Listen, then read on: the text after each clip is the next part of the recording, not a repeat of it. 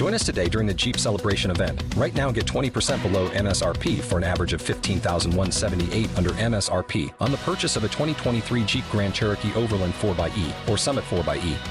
Not compatible with lease offers or with any other consumer incentive offers. $15,178 average based on 20% below average MSRP from all 2023 Grand Cherokee Overland 4xE and Summit 4xE models in dealer stock. Residency restrictions apply. Take retail delivery from dealer stock by 4/1. Jeep is a registered trademark.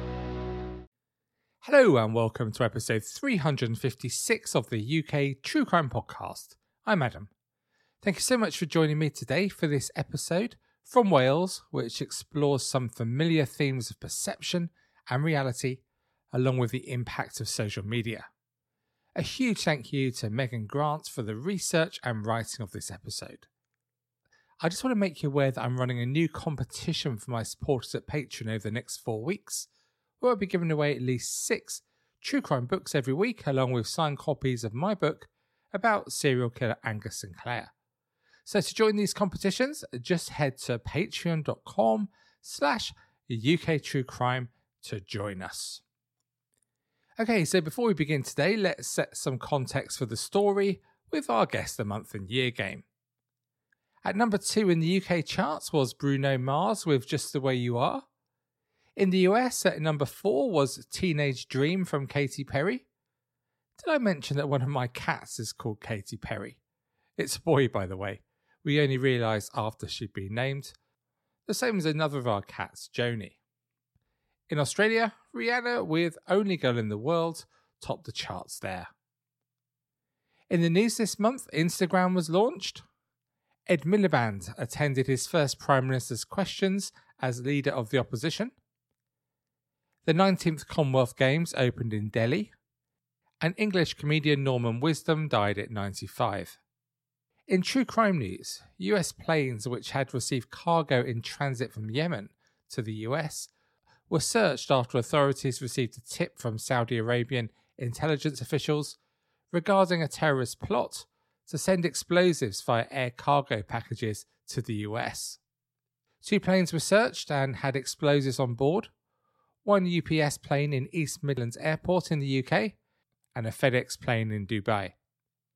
If you recall, after searching the 2 planes, the authorities found the sophisticated bombs in both that were connected to electric circuits and telephones with timed alarms that were meant to detonate the explosives either over or on US soil.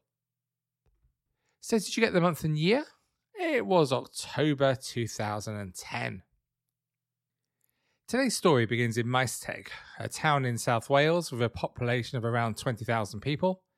And it's about 30 miles northwest of Cardiff and 15 miles east of Swansea. You want mega celebs from the area? Well, I bring you weather girl Sian Lloyd. Now don't say that I never deliver. 15-year-old Rebecca Aylward was one of 3 children to Sonia and John Aylward, who lived in Maesteg. Until the age of 5, she wanted to be a nurse, but growing up, Rebecca had ambitions to become a lawyer, and from the age of 8 she was reading law books. A very scholarly pupil, Rebecca wasn't interested in going out and playing with her friends, but she preferred to stay home reading books and studying. When she was 11, she went to secondary school in Tondu, which is about 6 miles from her home, and this is where she met Joshua Davis, a fellow pupil. The pair quickly hit it off and they became firm friends. Joshua lived just a few miles away with his dad Stephen, who worked as a mechanic, and his mum Hayley, who worked in a local shop. Both sets of parents were really happy that Joshua and Rebecca became friends, and it was clear why, as Joshua too was very academic and he worked super hard. He got the results too, and he was top of the class with his new friend Rebecca. But Joshua wasn't quite as straightforward as he seemed. Like us all, I guess.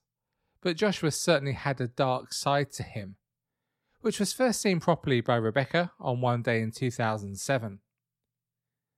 Rebecca came home from school really upset and she told her mum, "It's Josh, he's dying. They've given him until June the 2nd.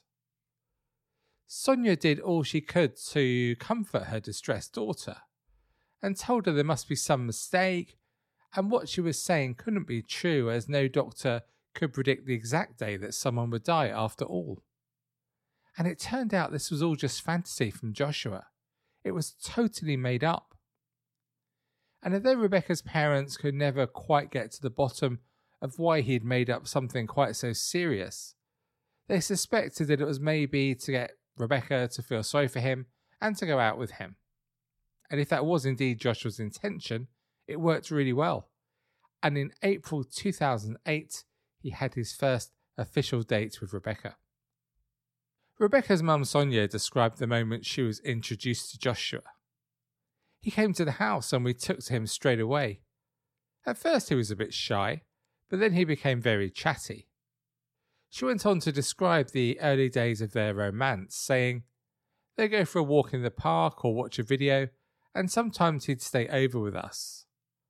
We'd get him pizza, and all the children would sleep downstairs, like camping indoors." It was around this time that Rebecca's parents separated. Throughout this upsetting period, Rebecca really valued having Joshua around to talk to and to provide the emotional support needed during a very confusing time, and Joshua and Rebecca grew noticeably closer. And Joshua spent more and more time at the house, where he was always charming, attentive and polite. However, there was one occasion when Sonia saw a very different side to Joshua, and she was shocked to hear him being racist. All racism is of course shocking to us, but Joshua was extremely open with his, just abhorrent views.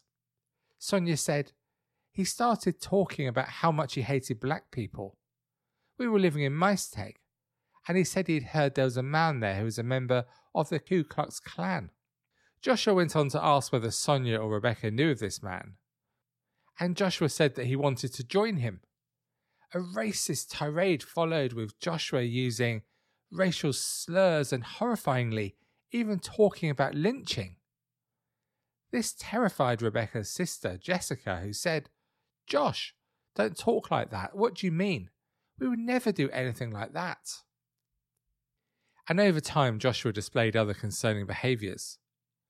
On one occasion, Jessica went along with the couple to Joshua's home, where she saw his selection of weapons. She said, "We went up to his room and swords and knives were hanging on the walls. I was shocked and really surprised that his parents would allow it." Another time, Joshua showed Jessica some unusual drawings. She said, in one there was a skull and in another there was a dragon, which had this evil look that was quite disturbing. I was taken aback. They were not at all the sort of thing you'd expect someone of his age to paint. And around this period, Joshua became obsessed with horror films, and he frequently spoke about death. Jessica detailed another bizarre incident she witnessed. He showed me a carving of a deer foot he was holding in his hand. Suddenly, he turned it around, and attached to it was a blade that he'd somehow concealed, and he pressed it onto me. Joshua's disturbing behaviour was also apparent at school, with other pupils becoming increasingly wary of him, and on at least one occasion he pretended to strangle a classmate. The issue today is that we are listening to a true crime podcast, and so we know that this isn't going to end well, don't we? But is it so different to what many other teenagers go through? Being influenced by people, I suppose, like Andrew Tate to hold shocking views, and also being obsessed by death and horror films. What do you think? It's not so unusual, is it? After 2 years of Joshua and Rebecca dating, Joshua, out of the blue, ended their relationship, leaving Rebecca utterly devastated. But it got worse as Joshua really turned on someone he'd been so close to, and he began what I suppose we would call a hate campaign towards her, by spreading nasty rumours at school and on social media. Joshua would read the contents of Rebecca's diary and would use those contents to spread further rumours. One of the rumours, soon after the relationship had ended, was that Rebecca was pregnant. Her best friend told how with this rumour she saw a really controlling side to Joshua. She said the following: "When he told people that she was pregnant, he then took her aside and said, 'You're going to say you are,' when she wasn't. I always thought it was about control." Joshua soon began dating someone new, which naturally upset Rebecca, as despite his strange behaviour, she still had strong feelings for him. But as time went by, everything began to settle down, and by the summer of 2010, Rebecca had begun dating a new boy, and she seemed happy with how things were. But this new relationship stirred up jealousy within Joshua, who started pursuing Rebecca again, and this was not some beautiful attempt to woo his former girlfriend. His behaviour became much more sinister. During one incident at school, Rebecca was really disturbed by Joshua, who was staring at her in a very hostile manner, and had asked a friend to secretly photograph him with her phone.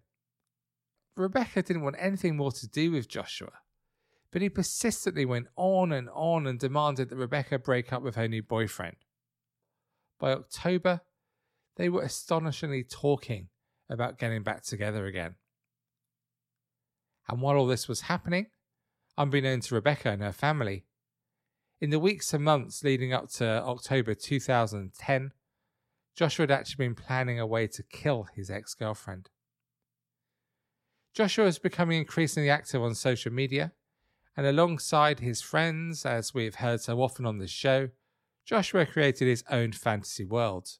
You know what it's like. Online, you can be whoever you want to be. On his Bebo page, remember that? Joshua described himself as a psycho. Behind the text talk and emojis hid Joshua's disturbing intentions. His friends thought he was just messing about. And using social media sites such as Facebook, MSN Messenger and Bebo, Joshua talked openly about his intentions to kill Rebecca. He'd even researched several methods of murder. The first method was to invite her for a walk by the lake, where he would push her in, knowing that Rebecca could not swim. Whilst trying to save her, he would make sure she drowned.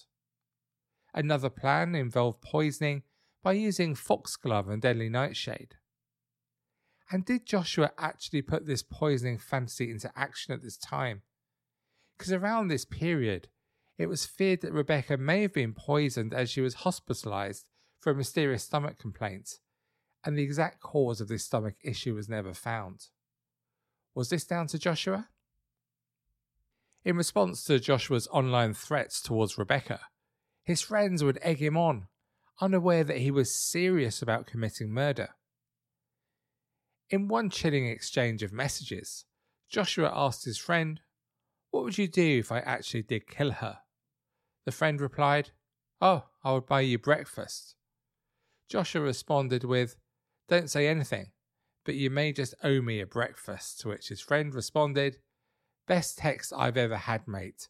Seriously, if it's true, I'm happy to pay for breakfast. I want all the details, you sadistic bastard." A smiley face emoji ended the text. I think if pressed, some people still call this sort of talk banter. As school was breaking up on Thursday the 21st of October 2010, Joshua told Rebecca that he wanted to see her on Saturday. And when the 23rd of October came around, Rebecca woke up beaming with excitement, hoping she was about to get back together with Joshua. He certainly seemed to have some attraction to Rebecca that was hard for others to see. She spent hours getting herself ready to meet with her ex-boyfriend, and she'd even bought a new outfit for the occasion. She gave her mum a kiss and a hug and said, "Bye, ma'am, I love you." Rebecca's aunt had dropped her off at the nearby village of Sarn, where Joshua had asked to meet her. And while walking to the rendezvous, Rebecca received a call from Joshua altering their plans. He redirected her to a local park, so Rebecca called her mum, told her of the change of plans, and phoned her again when Joshua arrived. She said, "Everything's all right. Josh's mum will bring us back, and I'll see you in a bit." Those words were the last that Sonia would ever hear her daughter speak. Sometime after this call, Joshua took Rebecca into a secluded part of the woodland, where he bludgeoned her to death with a rock. Following the murder, Joshua posted on Facebook, "Good day, my friends, and a lovely breakfast." His post was ended again with a smiley face emoji. Joshua had planned an alibi and used social media to leave messages such as how he was going to watch Strictly Come Dancing and the film No Country for Old Men that evening. Sometime after the murder, a friend messaged Joshua and asked if he was with Rebecca, to which Joshua responded asking him to define exactly what he meant by with. Joshua openly bragged about the murder to a friend and said, "Do you know how hard it is to break someone's neck? She was facing away from me and I thought, this is it, I'm going to go for it. I tried to break her neck. She was screaming, so I picked up the rock and started to hit her with it. The worst part was feeling and seeing her skull give way." He even took this friend to the murder scene. Meanwhile, Sonia became anxious when her daughter failed to get in contact later in the day. It was certainly out of character for her daughter. She called around all of Rebecca's friends and finally managed to get hold of Joshua 8 hours later. He told Sonia he'd not seen Rebecca and even said he'd not been planning on meeting her before going online and expressing his worry for his ex-girlfriend. A friend on Facebook messaged Joshua and said, "Have you seen Rebecca? I tried phoning you earlier to ask you, but you didn't answer and then your phone was off." He responded, "Sorry, I didn't know it was you. No, I haven't seen her, but I've already spoken to her mother." As the search for Rebecca gathered pace, Joshua sent a message to her phone saying, "Get in touch, we're all worried." The night went by. Still no sign of Rebecca. And the morning afterwards, Joshua's friend who'd been taken to the scene told his parents that he believed that Joshua had hurt Rebecca, and his parents then called the police. They were directed to the woods where Rebecca's battered body was soon discovered. During the investigation and trial, Joshua denied killing Rebecca and blamed the whole crime on his friend. But the jury, of course, saw through his lies, and in 2011, Joshua Davis was sentenced to 14 years in prison for the murder of Rebecca. In today's society, we can't escape social media, can we? I'm a bit obsessed with it, frankly, and spend way too much time on it, don't you? Whether it's pictures on Instagram or keeping in contact with family on Facebook, it's part of most of our day-to-day lives. In 2010, when the story took place that we've described today, the phenomenon of social media was relatively new, and some of the sites that Joshua was using, such as Bebo and MSN Messenger, are either non-existent or certainly not popular today. Joshua frequently used a variety of social networking sites, and this case shows how he used the internet to plot the murder of his former girlfriend. By using these sites, Joshua felt able to express his deepest and darkest fantasies. Maybe it'd be more difficult to do so face to face. Whilst his friends may have thought he was joking, he was, as we found out, deadly serious. The study of the effects social media has on our brains has been studied for years, but the impact that social media can play in murders is relatively new. As we've heard many times on this podcast, including on the very first episode way back in 2016, social media has been the focus of several high-profile murders in the United Kingdom. One case that immediately springs to mind is in 2018, when Henry Uzoka was stabbed to death by a fellow model, George Coe, after an argument on Instagram played out in real life. It was reported that Henry had called George fake on Instagram after George claimed he'd slept with Henry's girlfriend. It was later suggested that George had become obsessed with Henry, who was more successful. There are loads more examples I'm sure you can think of. And is it really so surprising that these online conversations progress into real life when social media is such a major part of life for so many of us? Ever since that day in 2010, Joshua consistently denied murdering Rebecca and blamed it on his friend. But then 8 years later, when he was 23, he confessed. Rebecca's mum Sonia explained what happened. He woke up, asked to see someone, I'm guessing a probation officer, and just said, "I did it." He told them before he told anyone else, even his family. And understandably, this confession caused a lot of emotions for Rebecca's family and friends. Her mum said, "When he admitted it, I thought he must have a reason for doing it as he denied it all the way through. I thought he must have a hidden agenda. He's only doing it for his own benefit, not that he has any empathy for the family. It's cruel. My family felt the same. In a way, I would rather he didn't admit to it so he could stay in prison. But at the same time, I need answers about why he did it. I don't think I will ever know." One of the family's biggest fears is that this confession could pave the way for Joshua to be released.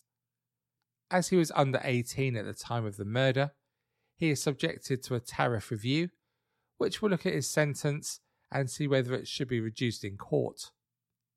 Sonia is very worried about this possibility, saying, "If he is released, he will do something else. I honestly believe it.